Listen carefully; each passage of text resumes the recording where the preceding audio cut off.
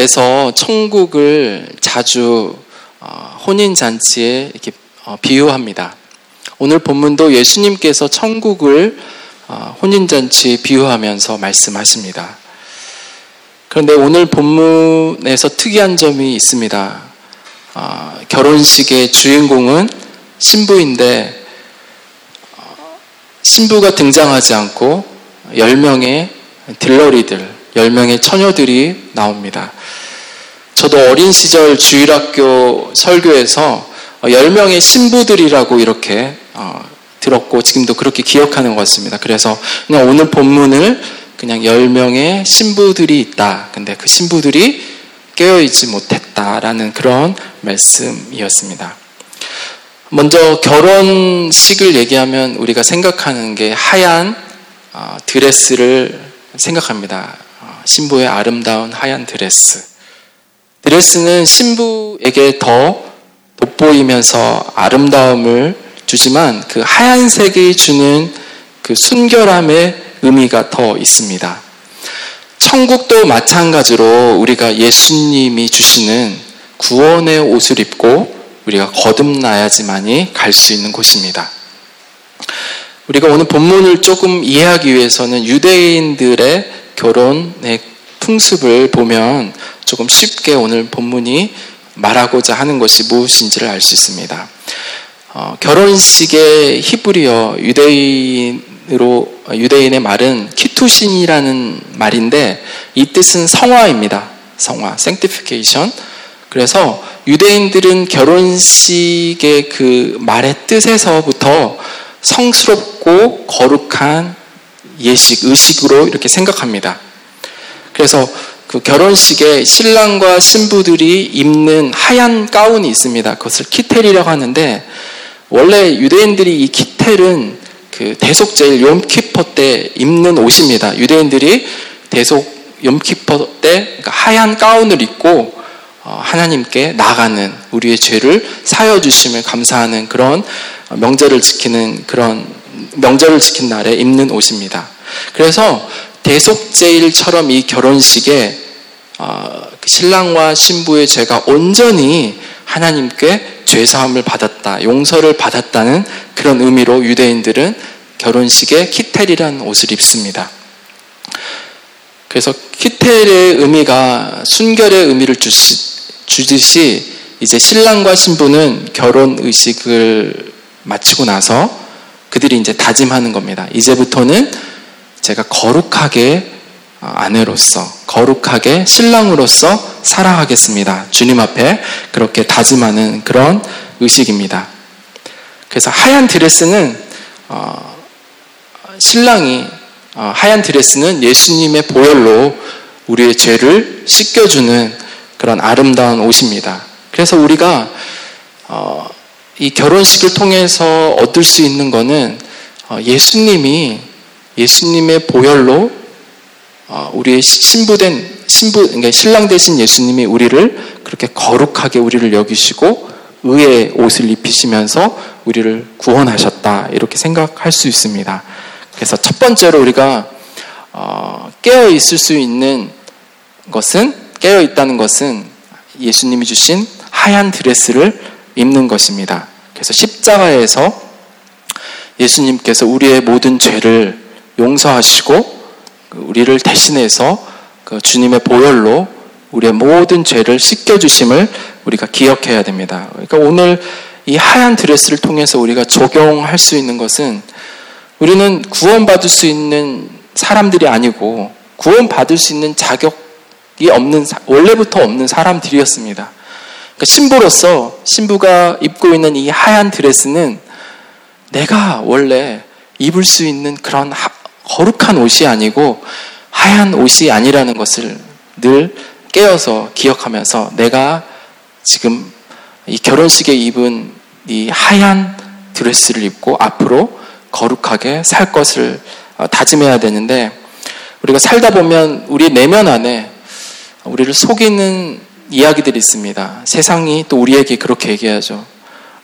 네가 그리스도인 맞아? 네가 아빠야? 아빠로서 네가 자녀들에게 모범이 돼? 네가 직장에서 그리스도인으로 그래, 잘 살고 있어? 순장으로 MMC 교회에서 리더이면서 네가 그렇게 잘하고 있어. 이렇게 세상이 우리를 계속해서 우리를 조여옵니다. 마치 우리가 원래부터는 우리가 거룩했는데 우리가 그냥 어떻게 살다 보니까 우리가 죄 지은 것 같이 세상은 우리를 그렇게 고발하고 우리에게 말을 하고 있습니다.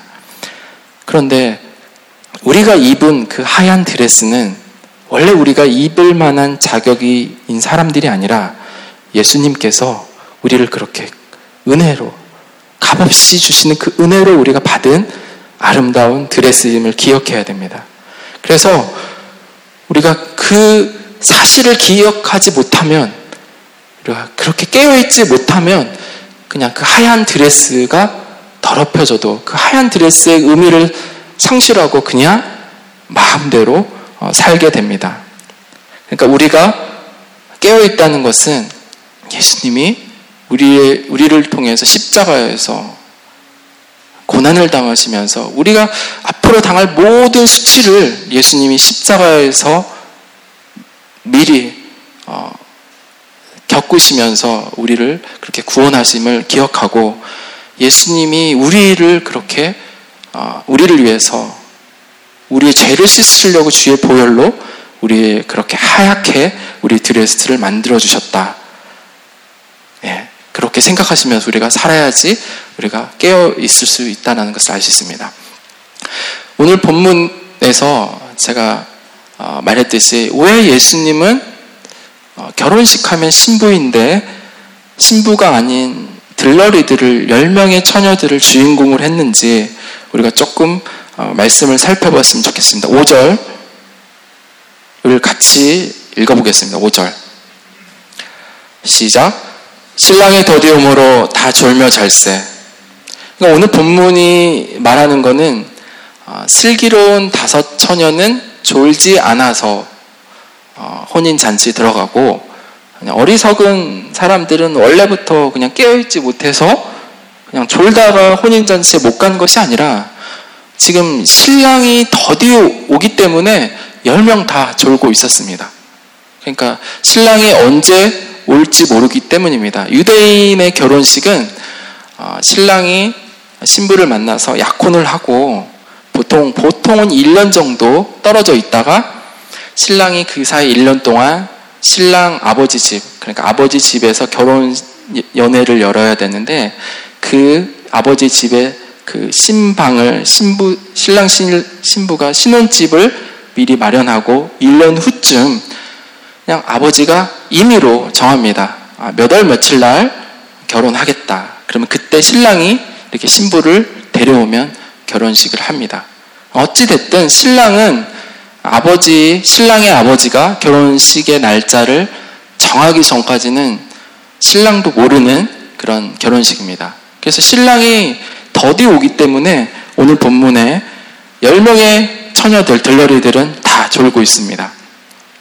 들러리들의 역할은, 그러니까 신부의 10명의 지금 들러리들을 이야기하고 있는데, 신랑이 신부를 데려오면 이 들러리들은 신랑 집이 멀리 있으니까 등과 기름을 준비해서 신부가 안전하게 결혼식장까지 가게 도와주는 것이 들러리들의 역할입니다.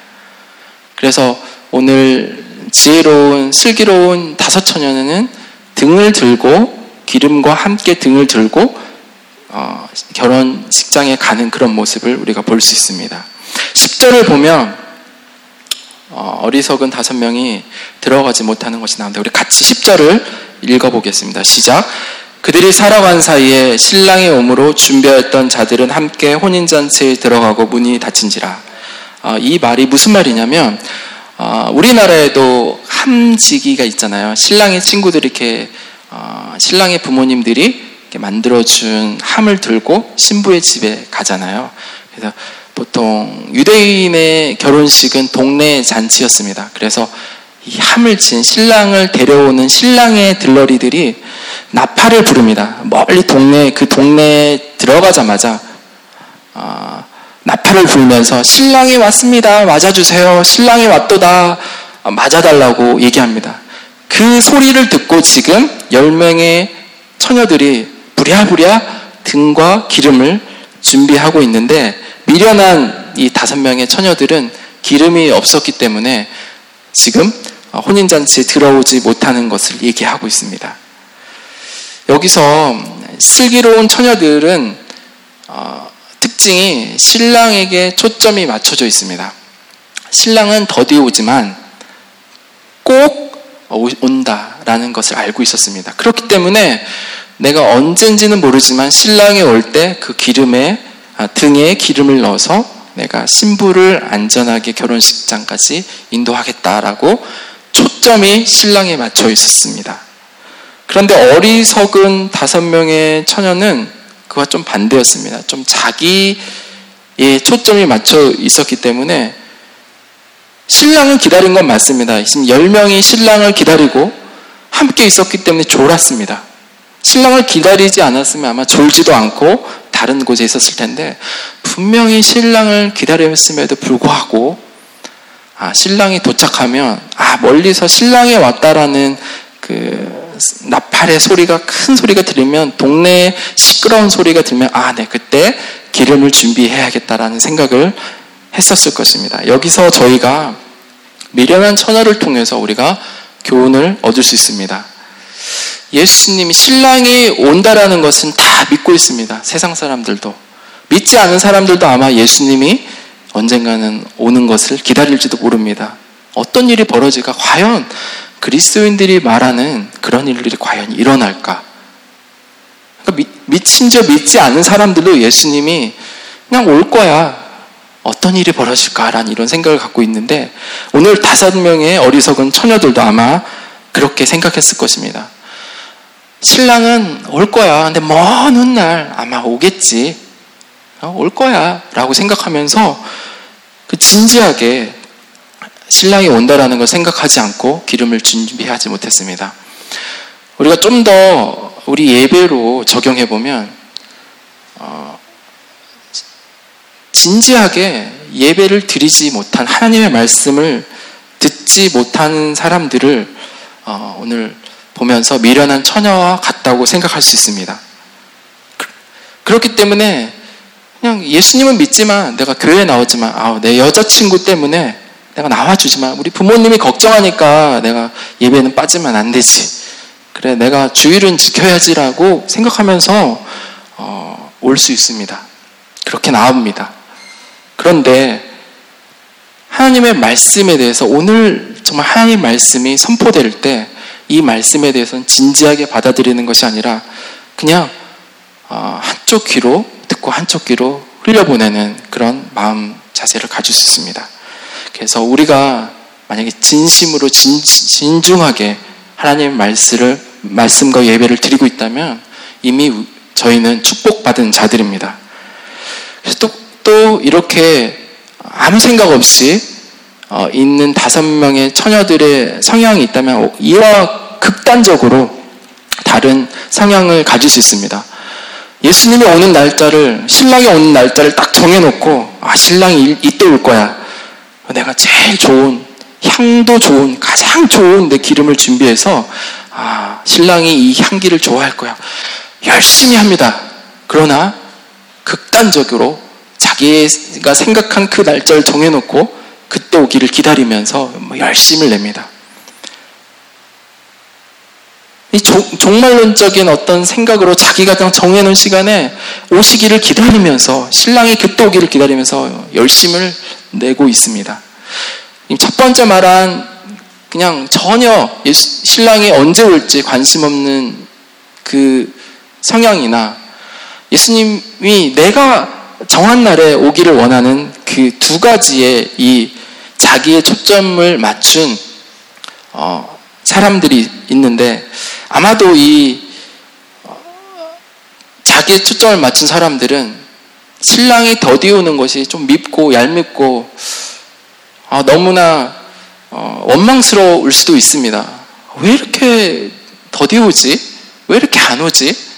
그냥 빨리 결혼을 했으면 좋겠는데 그 좋은 시간을 왜 이렇게 안 만들어주지? 그래서 자기의 초점을 맞추는 이 어리석은 처녀와 같은 사람들은 그 시간을 마음대로 자기가 신랑이 오는 것을 준비하지 않고 기름을 준비하지 않고 자기 나름대로 살아가게 됩니다. 우리도 우리 기도의 제목을 들고 간혹 그냥 내가 원하는 방식대로 내가 원하는 때에 하나님이 들어주시지 않으면 하나님이 이해할 수 없고 하나님은 왜 이렇게 들어주셔야지?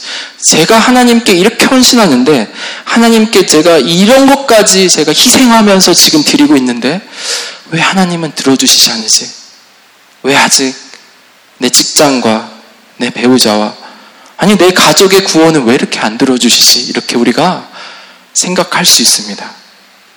그러니까 우리가 신랑의 초점을 맞추지 않고 우리 자신의 초점을 맞출 때 그런 일이 일어날 수 있습니다. 오늘 결혼식, 유대인의 결혼식에서 볼 수 있는 것 같이 보통 유대인은 저녁에 결혼하였습니다. 결혼을. 물론 날씨적으로 덥기 때문에 저녁에 한 것도 있지만 이 마지막 때는 우리가 깨어있지 않으면 자칫 우리가 신랑에게 예수님께 초점을 맞춰야 되는데 우리가 예수님을 믿는다고 예수님을 기다린다고 생각했음에도 불구하고 어느 순간에 우리 자신에게 초점을 맞춰지는 것을 볼 수 있습니다. 그래서 구원받은 사람들은 예수님께 신랑에게 초점을 맞춘 사람이라고 우리가 생각할 수 있습니다. 그래서 두 번째 우리가 깨어 있다는 것은 신랑 대신 예수님께 초점을 맞추는 것입니다. 반면에 어리석은 구원을 받지 못한 그 5명의 처녀에 대해서 그럼 본문 12절을 보면서 우리가 어떻게 예수님이 말씀하셨는지 알겠습니다. 12절을 우리가 같이 읽어보겠습니다. 시작. 대답하여 이르되 진실로 너에게 이르노니 내가 너희를 알지 못하노라 하였느니라. 그러니까 신랑과 하나님께 초점을 맞추지 않은 사람은 근본적으로 하나님을 믿지 않고 그냥 종교적으로 그러한 종교 활동과 종교 생활을 하는 삶이라는 것을 우리가 알 수 있습니다. 결과적으로 그렇기 때문에 모든 것을 내 중심적으로 자기 중심적으로 믿음과 기도와 믿음 생활을 그렇게 하게 됩니다. 그래서 우리는 혹시 나 중심적인 믿음을 갖고 있다면 우리가 심각하게 생각해봐야 됩니다. 왜냐하면 오늘 본문이 나 중심적이라면 구원을 받지 못한다고 얘기하고 있기 때문입니다. 여러분들이 이렇게 사형리를 전하다 보면 1원리, 2원리, 3원리, 4원리를 전하고 나서 우리가 그 다음에 이제 영접 기도를 시키기 전에 우리가 보여주는 두 가지의 그림이 있습니다. 왼편은 내 삶의 보좌에 그 왕자에 내가 앉아 있는 그 그림을 보여주고 또 오른편에 있는 그림에는 내 삶의 왕자에 예수 그리스도를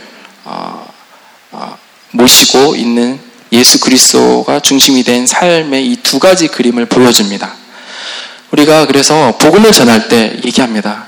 여러분은 지금 나 중심적인 삶을 살고 있습니까? 아니면 예수 그리스도의 중심적인 삶을 살고 있습니까? 어떤 것을 선택하다. 그렇다면 여러분이 앞으로 나 중심적인 삶을 사실 것입니까? 예수 그리스도가 내 삶의 중심이 되어서 사시겠습니까? 여기서 우리가 결정하라고 말하고 있습니다. 만약에 아직도 제가 교회는 다니고 있는데 그냥 제가 교회 나가고 싶으면 나가고 그냥 제가 원하는 삶을 살고 싶습니다 라고 말하는 사람은 오늘 본문이 분명 구원을 받지 못한다라고 이야기하고 있습니다. 그래서 하나님은 모든 사람을 사랑하고 모든 사람을 구원하시고 싶어 하십니다. 그러니까 하나님은 지금 일부의 사람을 원래 그냥 일부의 사람만을 구원하기 위해서 지금 이 두 가지 그림을 주는 것이 아니라 우리가 예수님을 기다리고 있지만 예수님을 바라보고 있지만 우리의 삶이 예수님께 초점을 맞춰 있지 않고 만약에 나에게 초점을 맞춰 있다면 오늘 본문 12절은 만약에 그렇다면 여러분들은 구원을 받지 못할 거라고 우리에게 지금 그렇게 예수님이 경고하면서 천국에 대해서 이야기하고 있습니다. 마태복음 22장 14절에 보면 예수님이 이렇게 말합니다. 청함을 받은 자는 많되 택함을 입은 자는 적다라고 얘기합니다. 분명 예수님은 세상의 모든 사람을 위해서 십자가에 돌아가셨음에도 불구하고 예수님을 나의 구주, 나의 하나님으로 믿는 것은 우리 자신이 결정하고 나가야 되는 것입니다. 예수님의 그 말씀을 아무렇지도 않게 그런 일이 일어나겠지, 그냥 일어날 거야라고 막연하게 생각하는 그런 모습과, 아니면 예수님이 꼭 내 이 부분에, 내 직장 문제, 이 결혼 문제, 내 이 가정 문제 해결하지 않으면 내 예수님 안 믿을 것이라는 이런 나 중심적인 믿음이 아니라 하나님께 초점을 맞춰서 살아가야 된다고 분명히 예수님이 얘기해 주시고 있습니다. 오늘 본문 11절에서도 아무리 주여 주여 기회를 놓치고 예언해도 주님은 너희들을 알지 못한다고 이렇게 문전박대하게 됩니다. 마태복음 7장 21절에 주님이 이렇게 얘기합니다. 우리 같이 7장 21절 읽어보겠습니다. 시작. 나더러 주여 주여 하는 자마다 다 천국에 들어갈 것이 아니요 다만 하늘에 계신 내 아버지의 뜻대로 행하는 자라 들어가리라. 슬기로운 이 처녀들은 그 신랑의 초점을 맞춰서 신부를 등불을 비추며 그렇게 결혼식에 갑니다. 어리석은 자들은 예수님을 기다렸음에도 불구하고 그냥 기름이 없는 등만 들고 이렇게 그냥 멋쩍게 서 있습니다. 우리는 예수님이 우리를 값없는 은혜로 우리를 구원하셨지만 그냥 멋쩍은 기름 없는 등을 들고 그냥 예수님 언제 오시겠지라고 멍하니 서 있는 그런 모습을 우리에게 말씀하시는 것이 아니라 세상의 빛과 같이 예수 그리스도를 전하고 빛과 같은 삶으로 영향력 있는 그런 삶을 살기를 원하십니다. 4절에 보면 슬기 있는 자들은 기름을 담아 등을 들고 그냥 이 지금 들러리들이 하고 있는 역할은 그냥 되게 사소한 일입니다. 그냥 신랑이 오면 그 신랑과 함께 신부를 데려가는 것 같이 아주 결혼식에는 의미 없고 사소한 일이라고 생각할 수 있습니다. 우리도 마찬가지입니다. 우리가 예수 그리스도를 믿고 예수님을 따르고 있지만 우리의 삶 가운데서 우리가 주어진 역할들이 너무나 사소하고 너무나 의미 없는 일이 있을 때가 있습니다. 그게 가족을 돌보는 일일 수도 있고 아이를 돌보는 일일 수도 있고 직장에서 나의 포지션은 그렇게 중요하지 않고 그냥 나는 시키는 대로 내가 하는 게 그렇게 영향력이 없을 거야. 우리의 여러 가지 모습 가운데 나는 그렇게 중요한 일을 하고 있지 않은 것 같다라고 생각하고 있지만 지금 오늘 본문은 우리가 그냥 등만 들고 있는 것이 아니라 그 사소한 일에도 가정이든 교회든 교회 안에서도 우리가 정말 내가 이 짐을 나르는 주보를 접는 성도님들을 위해서 밥을 이렇게 퍼서 나르는 너무나 사소한 일이고 아무 일 아닌 것 같은 그 일이지만 그 일 가운데서도 기름을 준비해서 빛을 발하는 것이 오늘 예수님이 우리에게 부탁하시는 예수님의 마음이십니다. 그렇다면 우리가 여기서 생각해 봐야 되는데 그럼 슬기로운 5 처녀가 준비한 그 그릇과 기름이 무엇인지 우리가 좀 살펴봐야 됩니다. 그러면 하나님이 우리에게 그릇에 기름을 담은 그 5 슬기로운 처녀를 예수님이 칭찬하였는데 어떻게 그 그릇이 무엇이고 기름이 무엇인지 우리가 좀 살펴봐야 되는데 성경에서는 이 그릇을 여러 부분에서 이야기하면서 그릇을 우리의 내면이라고 얘기합니다. 예레미야 18장에서는 예수님이 토기장이라고 이렇게 표현하시면서 예수님은 우리를 이렇게 빚어주십니다.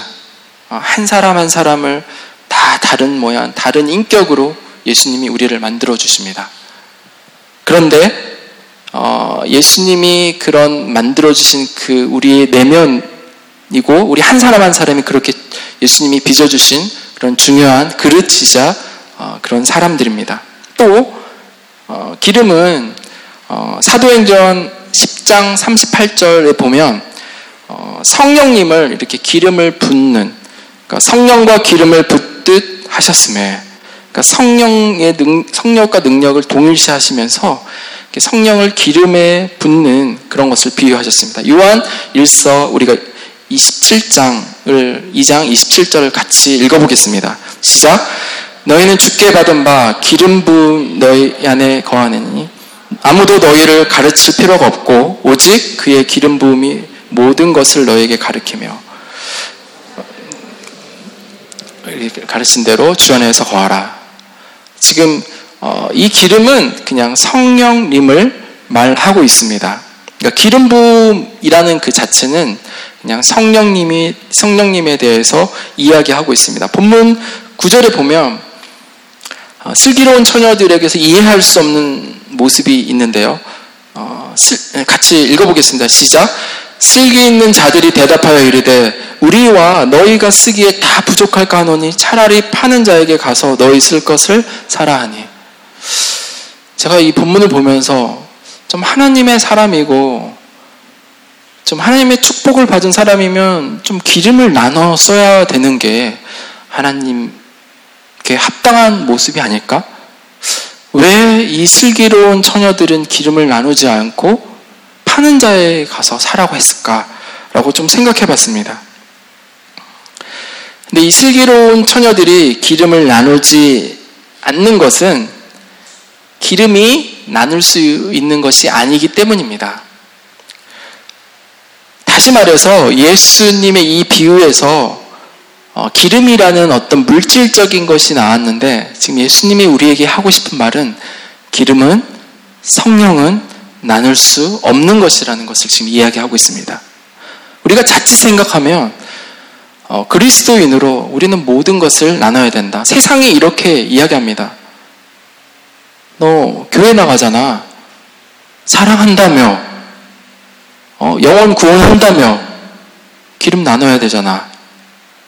이렇게 세상은 우리에게 아니 사랑의 사람이라면서 교회 나가면서 기름도 안 나눠줘? 라고 이렇게 우리 안에 진짜 사랑하면 다 나눌 수 있어야 돼. 목숨까지도 내어주는데 왜 그 기름을 못 나눠줘? 라고 이렇게 세상이 우리에게 말하고 있습니다. 그런데 성령을 나눈다라는 것은 성령을 회방하는, 성령을 소멸한다라는 것은 마가복음 3장 29절에 분명히 이야기하고 있습니다. 성령은 나눌 수 있는 것이 아니라고. 우리 같이 마가복음 3장 29절을 읽어보겠습니다. 시작. 누구든지 성령을 모독하는 자는 영원히 사하심을 얻지 못하고 영원한 죄가 되느니라 하시니라. 그러니까 성령을 나눌 수 없는 건데 자꾸 세상은 우리에게 성령을 나누라고 합니다. 지금 주일학교 아이들도 주일만 되면 아이들 생일 파티가 있고 뭐 운동을 조금 하려고 그러면 다 주일날 경기가 있고 우리가 뭐 믿지 않는 친구들하고 무슨 약속을 하려면 다 주일날 등산 가자고 그러고 주일날 만나자고 그런 일들이 있습니다. 세상은 우리에게 끊임없이 우리에게 너무나 인색하다. 믿는 너희는 너무 인색하다라고 얘기합니다. 오늘 저희가 아까 봤던 그릇, 우리의 몸을 자꾸 주일인데도 우리가 주일을 지키지 못하게 우리의 몸을 자꾸 세상에 있게 세상은 요구합니다. 너 사랑한다며? 너 가족도 사랑하지 않아? 네가 꼭 주일날 교회 가야 돼? 너만 믿음 있어? 이렇게 세상은 우리에게 자꾸 세상이 성령을, 우리의 믿음을 하나님께 가까이 가는 것을 가지 못하게 너는 사랑이 없어라고 이렇게 우리를 말하면서 우리를 계속 정죄하면서 우리의 마음을 흔들어 놓습니다. 우리가 믿지 않는 사람들하고 조금 더 가까이 가려고 조금 더 무언가를 노력하려고 그러면 그분들은 꼭 그렇습니다. 내가 교회 나갈 테니 너도 주일날 한 번만 빠져서 내가 원하는 일을 해줬으면 좋겠다. 그러니까 모든 것에 대해서 내가 포기하는 만큼 너희들도 포기하라고 이야기합니다. 근데 오늘 본문은 세상을 사랑하지 말라는 이야기를 하는 것이 아니라 그 기름, 성령을 소멸하고 흘리는 것에 성령은 나누는 것이 아니라고 분명히 이야기하고 있습니다. 그래서 슬기로운 사람은 결단코 성령을 나누지 않고 하나님에게서 멀어지게 하는 그것으로부터 타협하지 않습니다.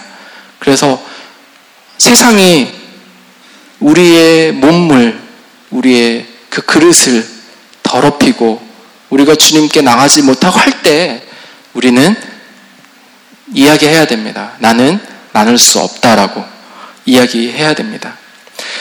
우리가 만약에 우리 몸이 더러워지면, 우리가 죄를 지으면 우리 안에 성령을 채울 수 없습니다. 더러운 그릇에는 음식을 놓을 수가 없습니다.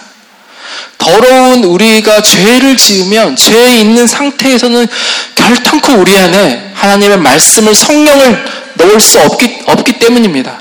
그렇기 때문에 우리가 예배드리기 전에 주님의 그 보혈, 주님의 피로 우리가 씻음 받기 전에는 결탄코 우리 안에 하나님의 말씀을, 하나님을 우리 안에 둘 수 없음을 우리가 알아야 됩니다.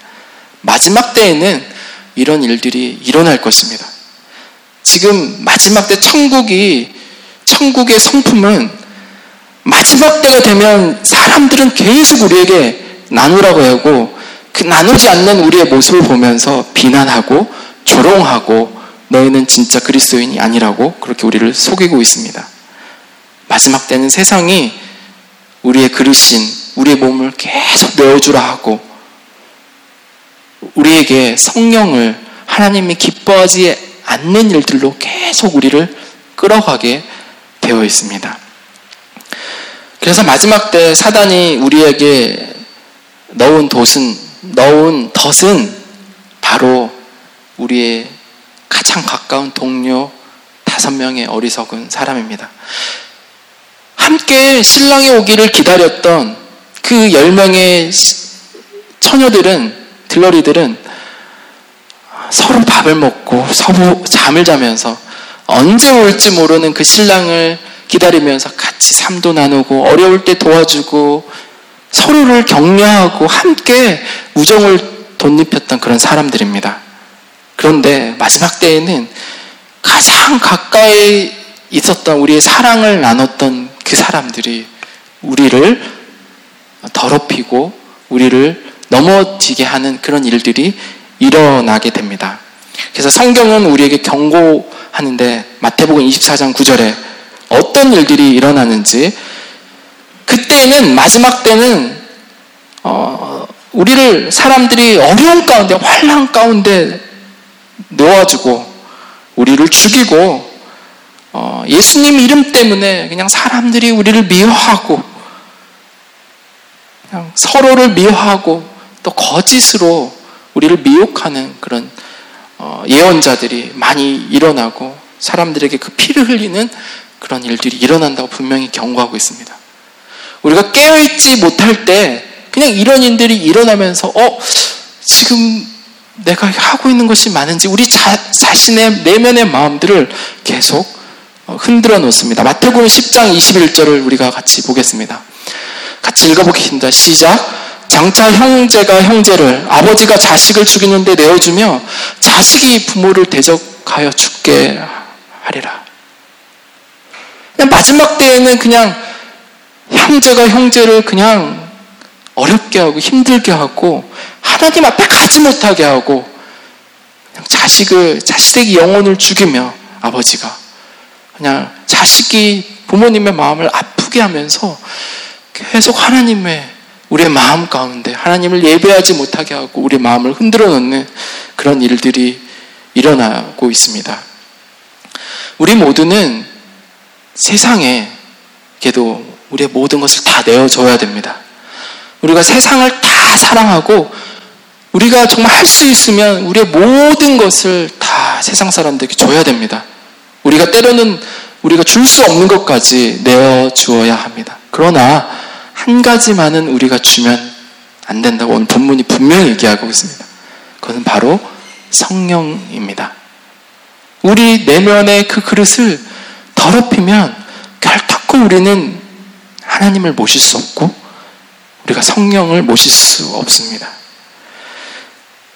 사단은 성령님을 이렇게 공격할 수 없고 건드릴 수 없습니다. 그건 분명한 사실입니다.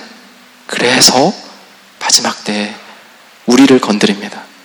우리의 영혼, 우리의 그릇을 자꾸 죄에 지게 하고 우리가 그 자꾸 세상에 타협하게 만들음으로써 성령님의 말할 수 없는 탄식으로 우리 때문에 함식하신 하나님의 그 아픈 마음들을 보이게 할 것입니다. 우리의 가까이 있는 사람들 때문에 자꾸 우리가 넘어지면서 우리가 타협하면서 하나님이 슬퍼하시면서 아파하는 그런 일들이 일어날 것입니다.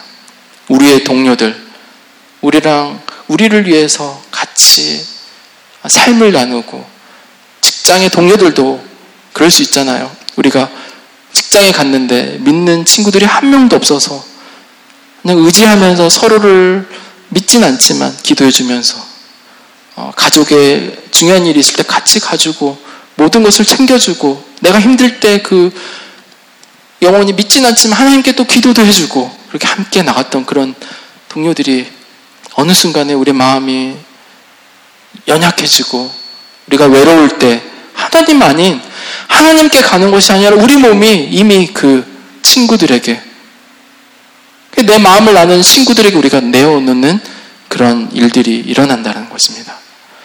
사람을 사랑하되 우리가 하나님에게서부터 하나님께 드려야 되는 그 마음을 나누거나 공유하면 안 된다라는 것을 분명 오늘 본문이 이야기하고 있습니다. 그냥 조금만 마음을 잘해줘도 그냥 내가 힘들고 어려울 때 그냥 그 사람에게 가고 싶은 그 마음을 우리가 끊고 깨어서 친구가 위로가 되지만 주님께 나갈 수 있는 그 믿음이 우리 안에 있어야 됩니다. 그래서 마지막 때가 되면 우리가 후회할 일들이 많이 생깁니다.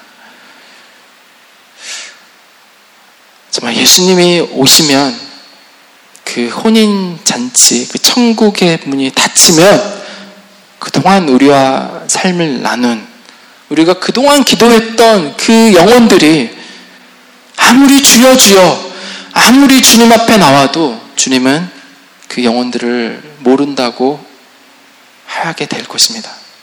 더 늦기 전에 우리가 그 영혼들에게 주님을 전해야 됩니다. 우리가 그 영혼에게 복음을 전하려고 지금 잘하고 있는 그 상황이 아니라 그 영혼들을 우리가 그냥 언젠가 믿겠지, 언젠가 예수님이 들어주겠지, 내가 이렇게 기도하는데 분명히 하나님은 그 영혼들을 들어주실 거야. 지금 하나님의 때를 우리가 앞당겨서 빨리 그 영혼을 구원받게 하는 그런 것을 얘기하는 것이 아니라 우리가 그 영혼들이 만약에 그 영혼들이 천국에 올 수도 있고 와야 되는 그 영혼들이 주님이 오셔서 신랑이 오셔서 그 때를 놓치면 그 영혼들은 분명히 천국에 들어갈 수 없다는 그 사실을 우리가 기억하고 깨어서 우리가 그 영혼들을 위해서 오늘도 복음을 전하고 사랑만 전하는 것이 아니라 그 영혼들에게 타협하면서 나가는 것이 아니라 도전하면서 나가야 돼야 됩니다.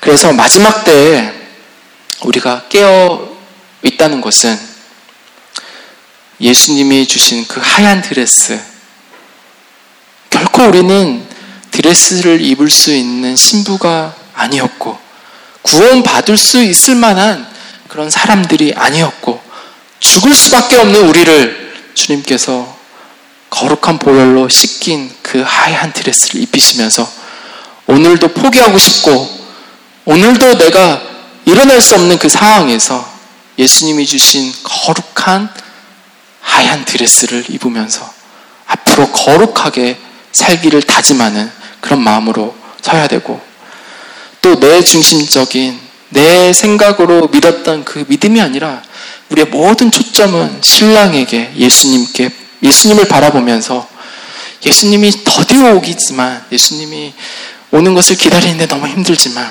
오늘도 우리가 기름을, 성령을 예비하면서 그냥 세상 가운데 등만 들고 언젠가 오겠지라는 막연한 생각이 아니라 빛을 밝히면서 예수님이 세상의 빛으로 오신 것 같이, 우리 안에 어두움이 없는 것 같이 주셨던 주님의 그 말씀을 기억하고 세상을 비추면서 예수님의 초점을 맞춘 삶을 살고, 마지막으로 우리는 깨어 있어야 됩니다. 우리의 영혼을, 우리의 몸을 더럽게 하는, 우리를 죄짓게 하는 모든 상황에서 깨어서, 지금 이거는 내가 사랑을 나눠야 할 때가 아니라 내가 타협할 수 없는, 성령님이 아파하는 이 일은 내가 결코 하면 안 된다는 것을 생각하는, 그릇을 나누지 않는 저와 여러분이 되시기를 축원합니다. 믿으십니까?